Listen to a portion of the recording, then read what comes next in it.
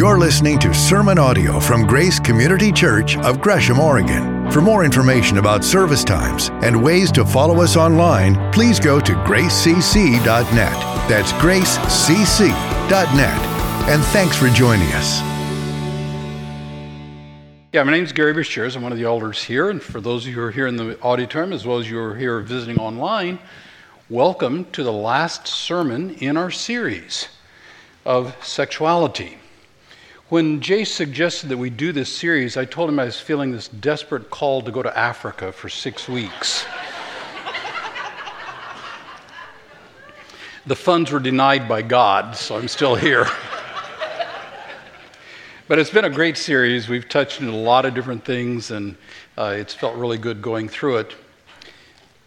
The reason we're doing it, well, this is if you're watching the news, you probably saw the story of Ann Georgoulis, a pediatrician, Dr. Ann, and Jeff Younger. They're divorced now. They were married. She was a little bit older and wasn't able to conceive children, so they took some donor eggs and used his sperm and did in vitro fertilization, and it was successful. She gave birth as a implanted mom to twins, and then stuff came up and they're divorced now, and they ended up in court this past week, and it was quite a splash, just with the stuff that was going on. And the big issue, of course, was child custody. In most divorces, that ends up being just a very, very contentious, painful, difficult circumstance. And, and just having it be spread all over the news was just that much harder. And the twins, the kids, were the focus of it. You know, who gets it? James, actually, that's the same child. That's the same child. The twin is Jude. The confrontation that led him to court was James, because Dr. Ann decided that at age 3, that James liked a McDonald's toy that was aimed toward girls, and she decided that James really was a girl, and began socializing him as a girl, and enrolled him in kindergarten a couple of years later as Luna. And in that process, I don't know exactly when the divorce happened, and James, or Luna, was the point in who got to be the custodial parent. And Dr. Ann wanted to socialize Luna to be a girl in keeping with her identity. Jeff wanted to say, let's wait. Let's hang on. 7 years old is a little early. Dr. Ann went to a transition clinic there in Dallas, and she was planning at 8 or 9 to begin the hormonal treatments to make sure that Luna's body would be consistent with. But when Luna was within Jeff, he was completely comfortable as James, as a huge, huge battle. The jury decided early in the week to give custody of Luna to Dr. Ann. The judge overruled that toward the end of the week, gave them 50-50 joint custody, which just continues the battle, and put a gag order on both of them. We'll see how that works out. That's why we're talking about genders, because this is what's happening in our world. It's happening in so many different issues. One of my wedding I did a while back, I was meeting with Casey, and her little girl is a first grader, and came home after a few days in school. Her book that the teacher is reading her is Jacob Has a Dress. and a first grade girl was talking about gender expression because it can be anything we want it to be. And my friend said, I wasn't ready for that conversation, even though she's a nurse and knows things well. That's the nature of the world. And what we're looking for is we're not here to do culture wars. We're not. We're not. We're not here to point out evil people. We're here to help hurting people find direction in God's grace. So we won't get it all done today, I promise you. I promise you. In fact, I'm going to stir up more questions. I already looked at the question thing and it's taking off. So the recording from last week's forum it's my website, richyears.net, Grace Forums. You'll see the recording in there. We'll make a recording of the one next week. So you're welcome to come. We'll make a recording of that too, so it'll be up there. And you can check there are the resources in there. And there are resources back on the back table for those who are listening online. They're available online at the richyears.net Grace Forums website. We're talking about God's design for gender. You know the preaching hates me, right? They do. All the hard stuff to make me do it. It's evil. It's evil. Who has compassion for me? So we got some words we need to define. Sex. Now this is a noun, not a verb. We talked about good sex a couple of weeks ago. But as a noun, sex means in our contemporary thing, the bodily, biological reality that we all live with that has to do with chromosomes and hormones and genitalia and all that sort of thing. That's biology. That's body. And that's sex. Now, different term is gender. And gender is about, fundamentally, how I experience myself. It's not about my body, at least in today's world. It's how I see myself as more masculine or more feminine, more a boy or a girl, more a man or a woman. And it's also a way of expressing myself. So do I express myself with mannerisms that are more feminine? Do I express myself with clothing? Do I express myself in the activities that I do as more masculine activities or more feminine activities? It's also the cultural expectations that are put on me as a man or a woman, boy or girl, because culture has some very strong expectations, and you can get bullied big time for not meeting those expectations or coming out of line with that. So sex is biology, gender is identity or feelings. Transgender, and that's a fairly new term to come into the public arena. Transgender is about when there's a disagreement between my gender identity, how I see myself, or gender expression, and my biological sex. And when those two are not in conformity, then that's what's called transgender, and it's become a term that's used in a lot of different ways. The thing that happens behind that is a term, it's called gender dysphoria, and it's a part of the counseling, psychology, psychiatry terms. And in the DSM, Diagnostic and Statistical Manual, it's the standard for psychiatry and psychology and counseling, there's a technical definition of gender dysphoria, and that's a transgender thing. It's when there's a marked incongruence between one's experience or expressed gender and biological sex. That's transgender. It becomes dysphoria when there is an impairment or distress in social, occupational, other important areas of functioning. Now, I'm going to have lots of stuff up here. Even the most rabid note takers aren't going to be able to take care of it. And you online can't even see it.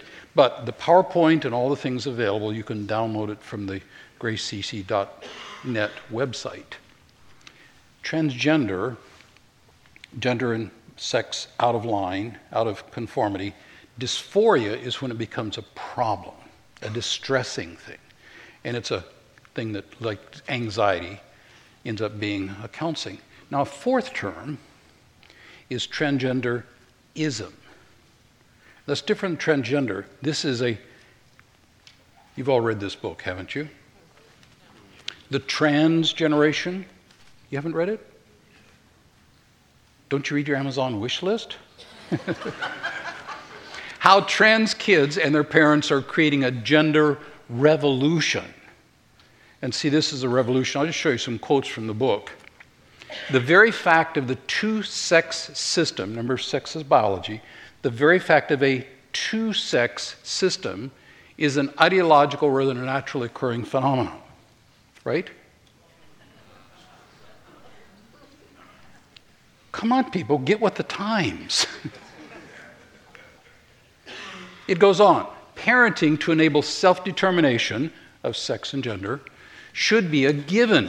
So the institution and organization of the world need to stop oppressing people today with their gender expectations and with their gender norms. That's what brings suffering. See, the two-sex system causes suffering. Now, I dare you to make sense of the sentence. I dare you. Good luck.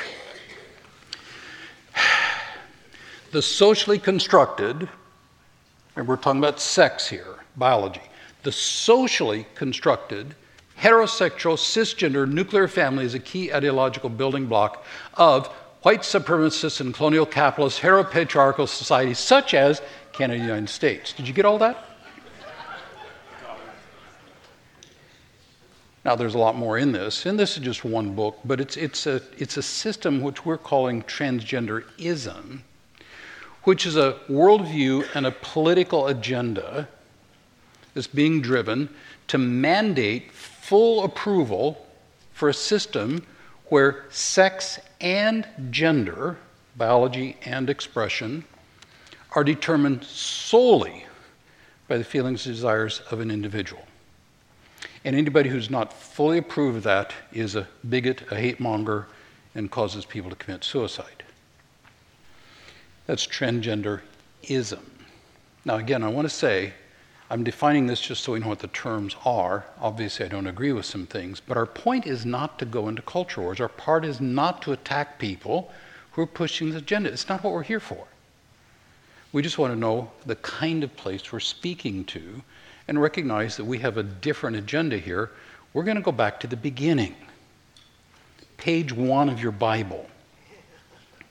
Because we believe God has an idea, and we believe it's a good idea, frankly. And what God says here on page 1, Genesis 1:27, is God created man in his own image. In the image of God, he created him, male and female. He created them. Man there, of course, meaning humanity. God blessed them and said to them, be fruitful and increase in number, fill the earth and subdue it, rule over the fish of the sea, the birds of the sky, and every living creature that moves on the ground. So I look at that. What's the first thing is about humans? Image of God. In the image of God, he created him, mankind. Rule over the fish, the birds, the things that move around on the ground. And what we're seeing here, number one statement about humans, we are image of God. We're created as ones who represent and look like, in some sense, the living God, creator of heaven and earth. And a very important thing is we are not animals. Now, to be sure, there's a continuity because we have many biological functions that are exactly the same as animals. But there's a difference as image of God characters. We are created to rule over, to take care of the world. Image of God. And we speak in differentiation from a secular agenda that says, no, we're just high-level animals, and really elephants are human too, as proved by another court case this week. You noticed that, didn't you? Male and female. He created them. God said to them,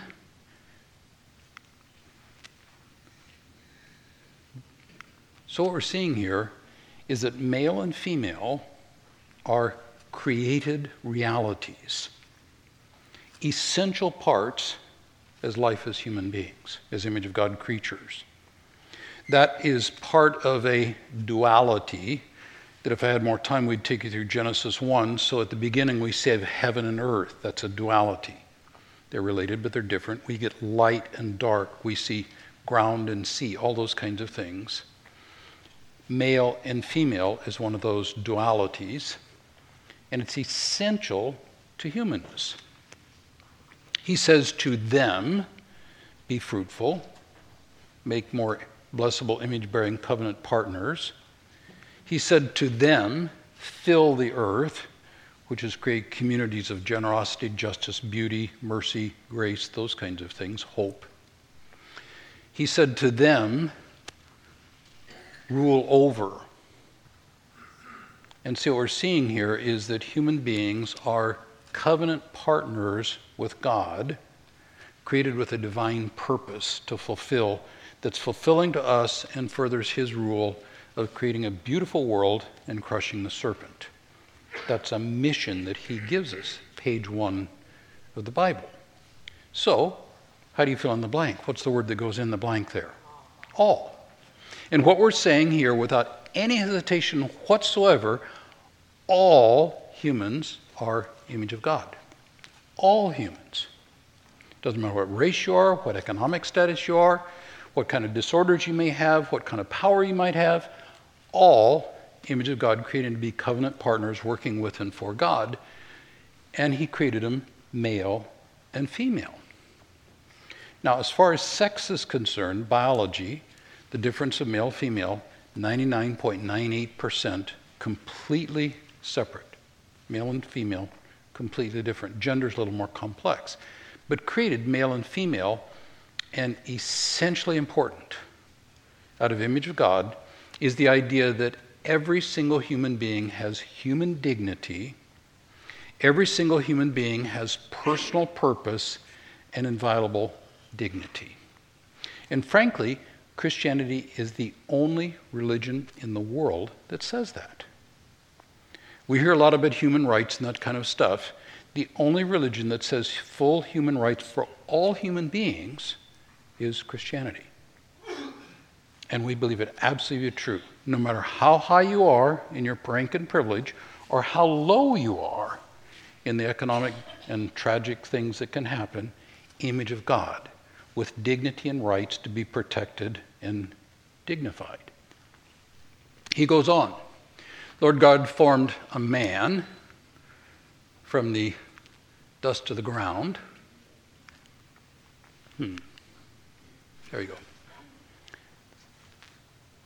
Women, do you have any difficulty believing men are made out of dirt? Just saying, just asking.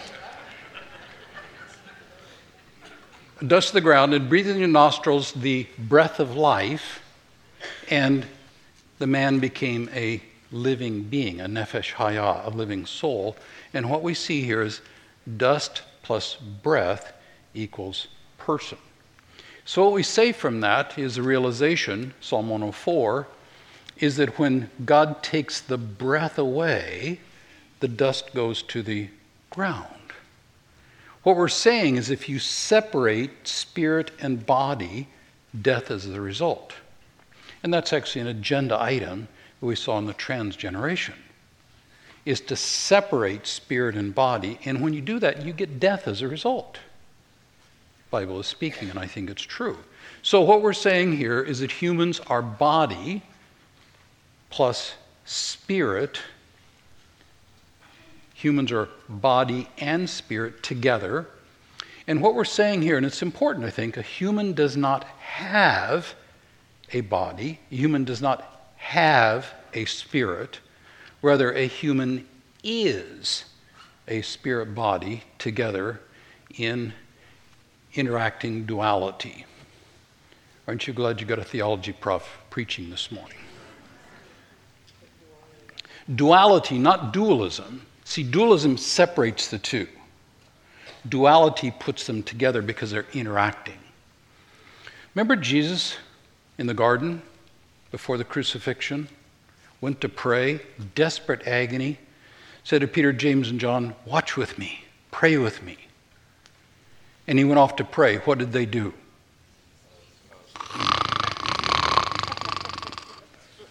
How come? They were exhausted. It had been a long day, 2 a.m.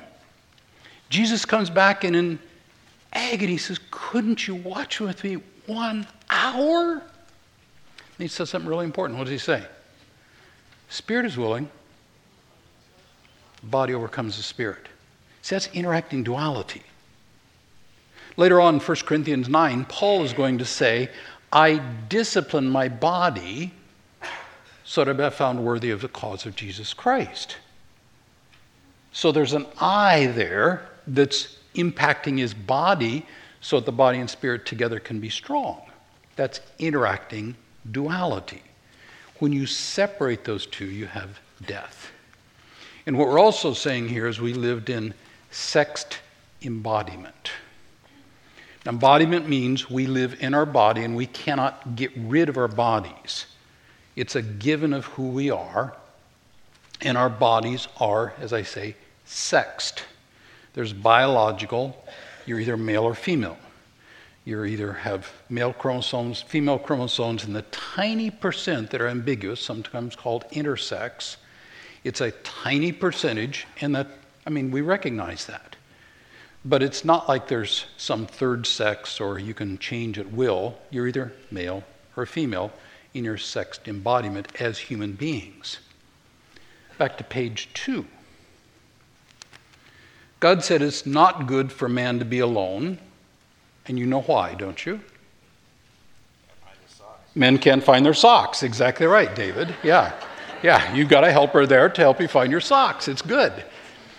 So what he's saying is he needs a helper, and that's not just to find your socks, to be sure. I know you know that. What is that helper?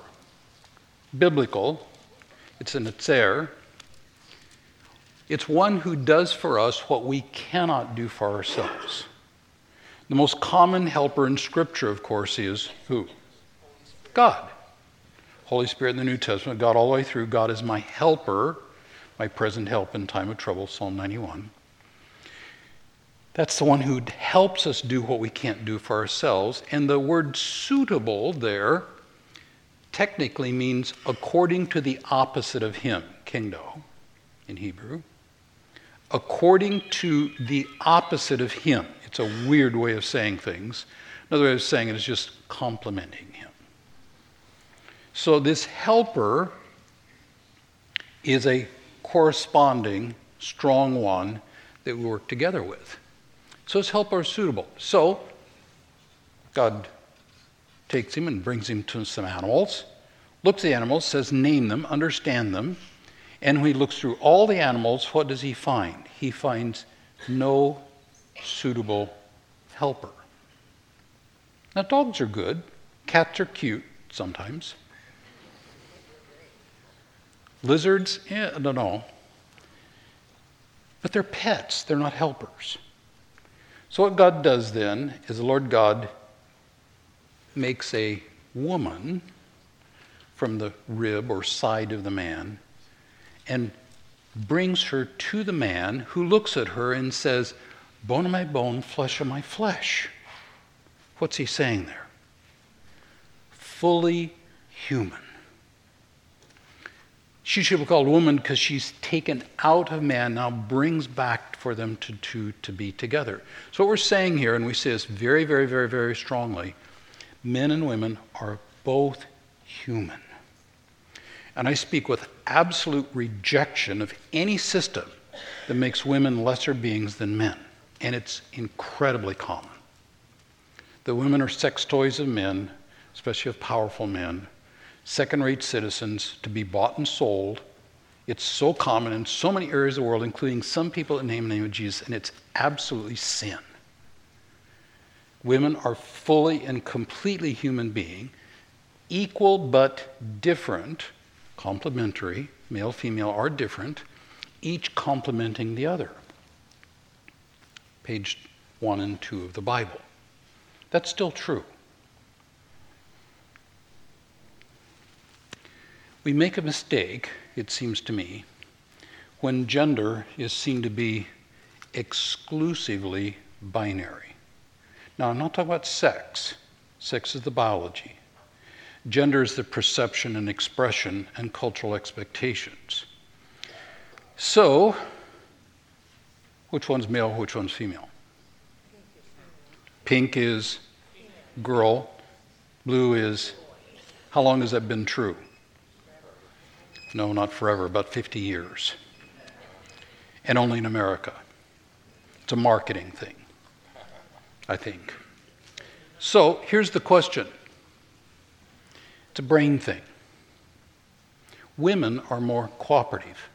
They have oxytocin, the kindred bonding kind hormone.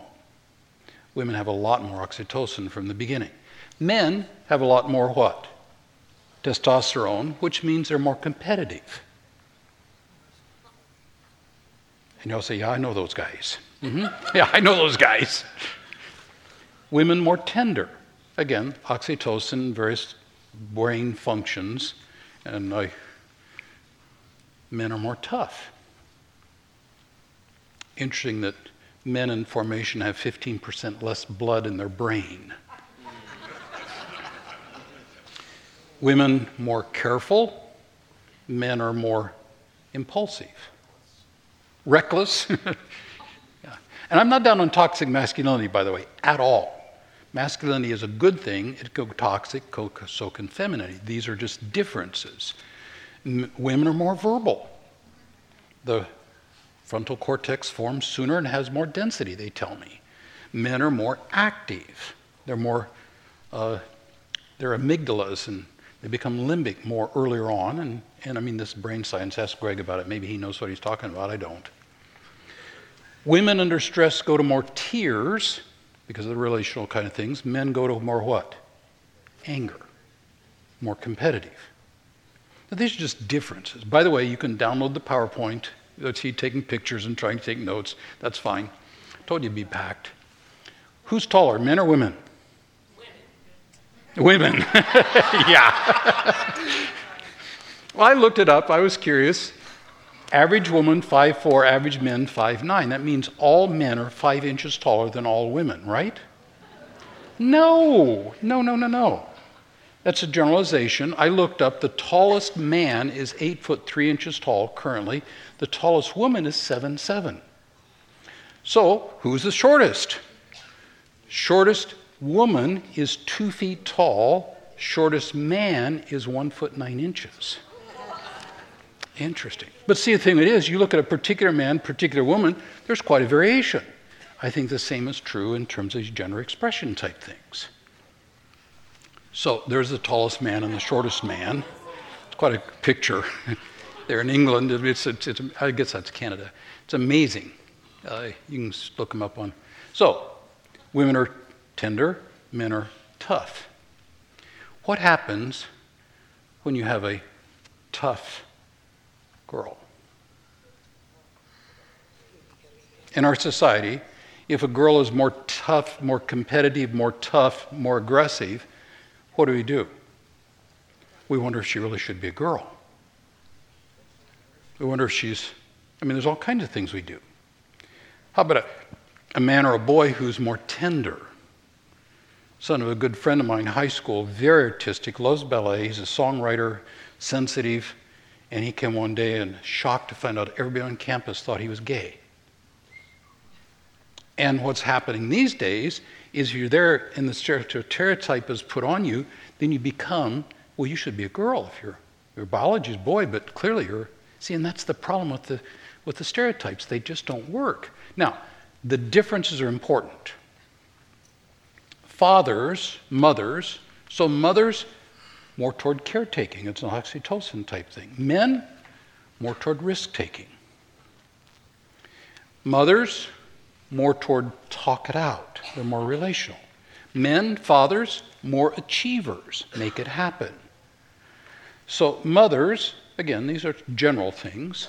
Relational security is what comes from having a good mother. Personal security comes from having a good father. And I absolutely believe that every child has a right to a mother and a father who are committed to each other in marriage. Really believe that. And that's what happens out of this. So fathers or children who roughhouse with their fathers learn that biting, kicking, and other forms of physical violence are not acceptable. Dad won't put up with that. Mom won't either, but Dad's the one that's roughhousing with him. An involved father is critical in developing self-control. We could have a very similar statement for women in terms of relational security. We make mistakes when you divorce gender from sex because we're embodied persons. We're body and spirit together. And when you separate the two, you're pushing toward death. So you take a boy who feels like he's a girl. He doesn't have the choice of being a girl. We have to walk with him and help him be how to be a boy. We also have a mistake when we fall prey to cultural stereotypes. Who's this? We all know who Ken and Barbie are. Those are cultural stereotypes that are absolutely evil, my impression. When I look at Barbie, hypersexed, anorexically skinny, and no girl can measure up to Barbie. No girl can measure up to Barbie.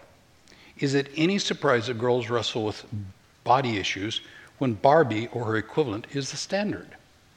Now this Ken is the hipster guy, and most of the guys I know don't want anything to do with Ken. That's only the girls play with him. Right?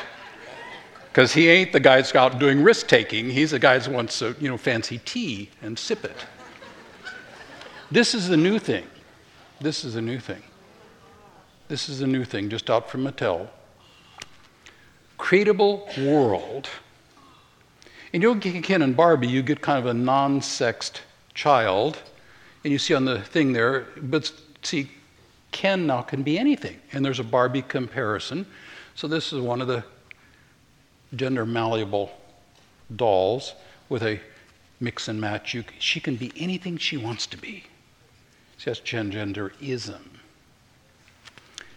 Frameworks. Mark Yarhouse is at Regent University back in Virginia Beach. He's a leader as a Christian psychologist in this whole area. He has 3 frameworks that he talks about. One is diversity. And this is celebrating the difference when biology, sex, and perception, gender are separate. He doesn't say, but the diversity framework says we should celebrate that. Now, he doesn't think that's true, and I don't either. And we at Grace don't think that's true. We don't celebrate separating body and spirit, sex and gender.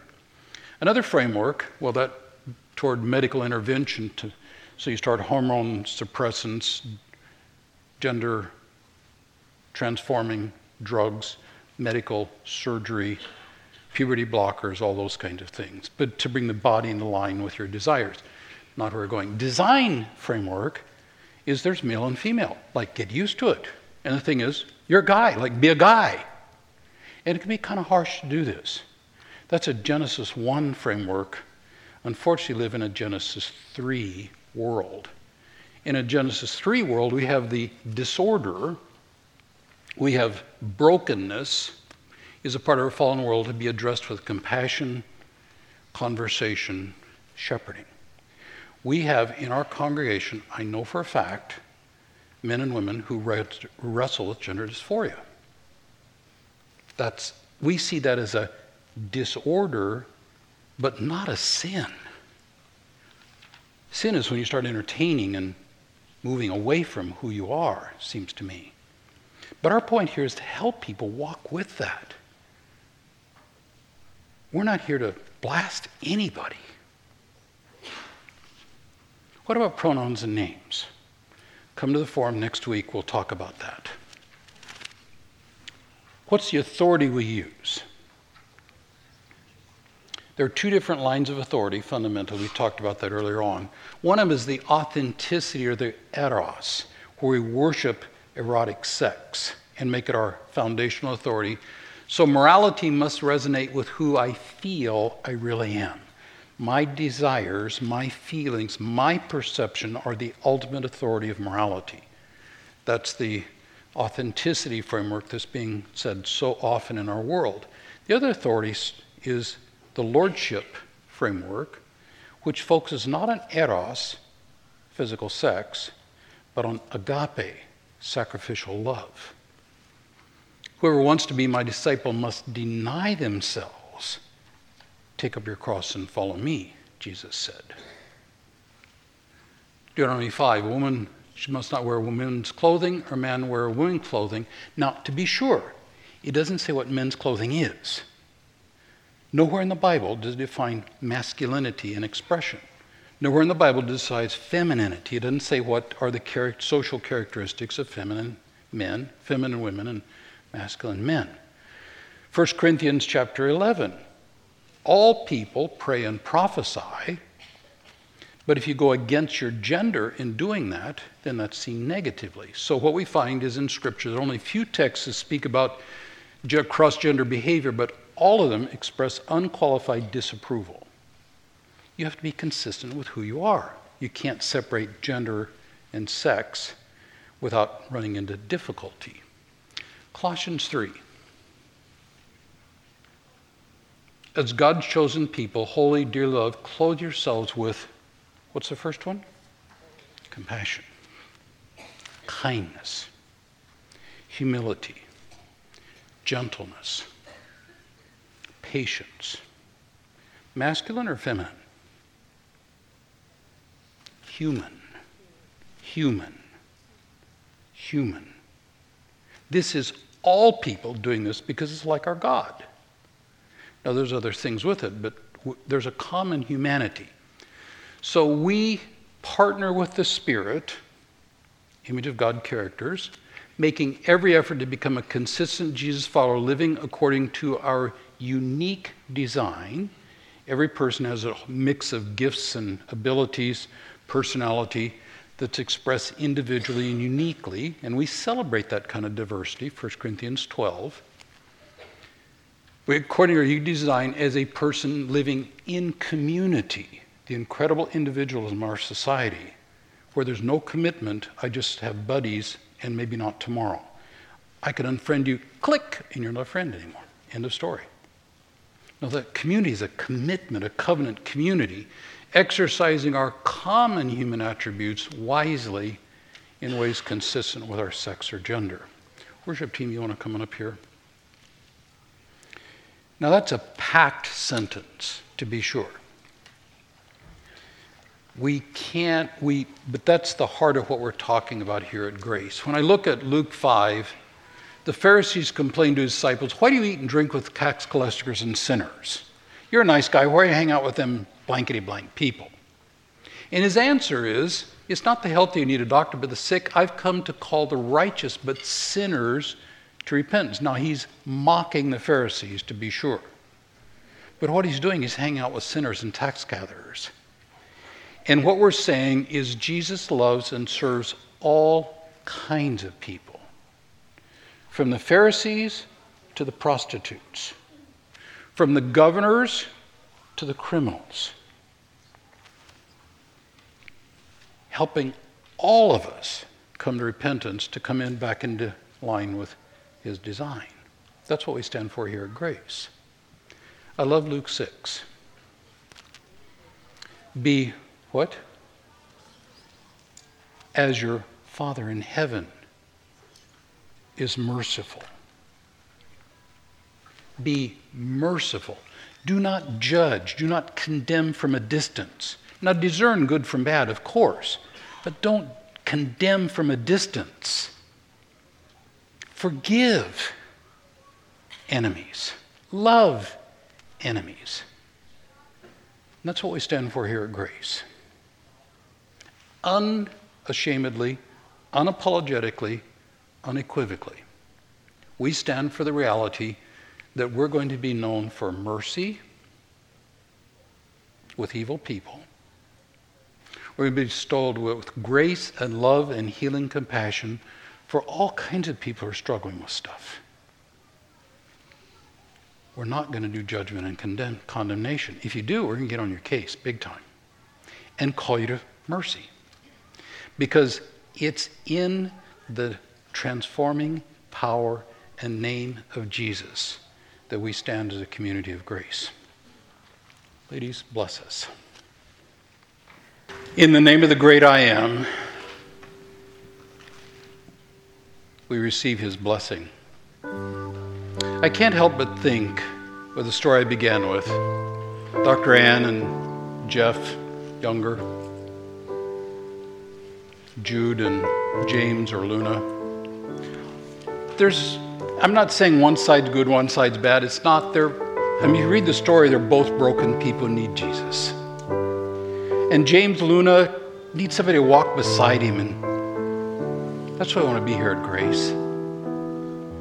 I look at women who are desperately afraid of being alone, putting on all the pretty stuff to try to be acceptable somehow in the sight of a culture that has such stupid demands of women. I look at men who deal with the imposter syndrome, who are afraid to let anybody on the inside for fear you'll see that you're a fraud. You're not. You're just a guy who needs somebody to walk with you.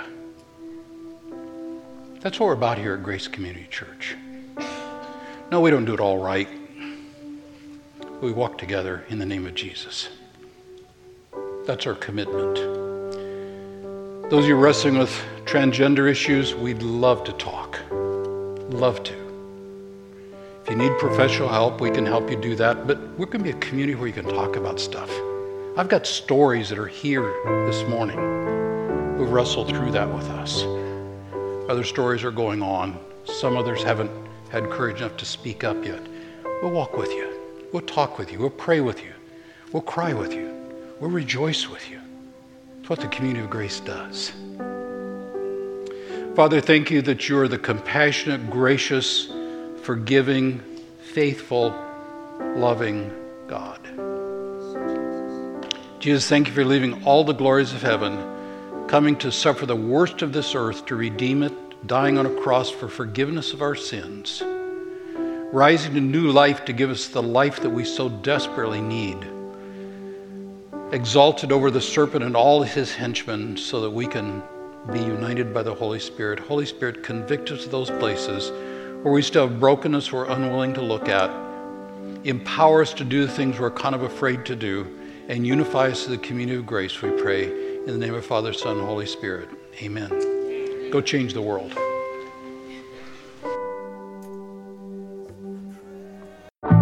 Thank you for joining us for sermon audio from Grace Community Church here in Gresham, Oregon. For more information about service times and ways to follow us online, please go to gracecc.net.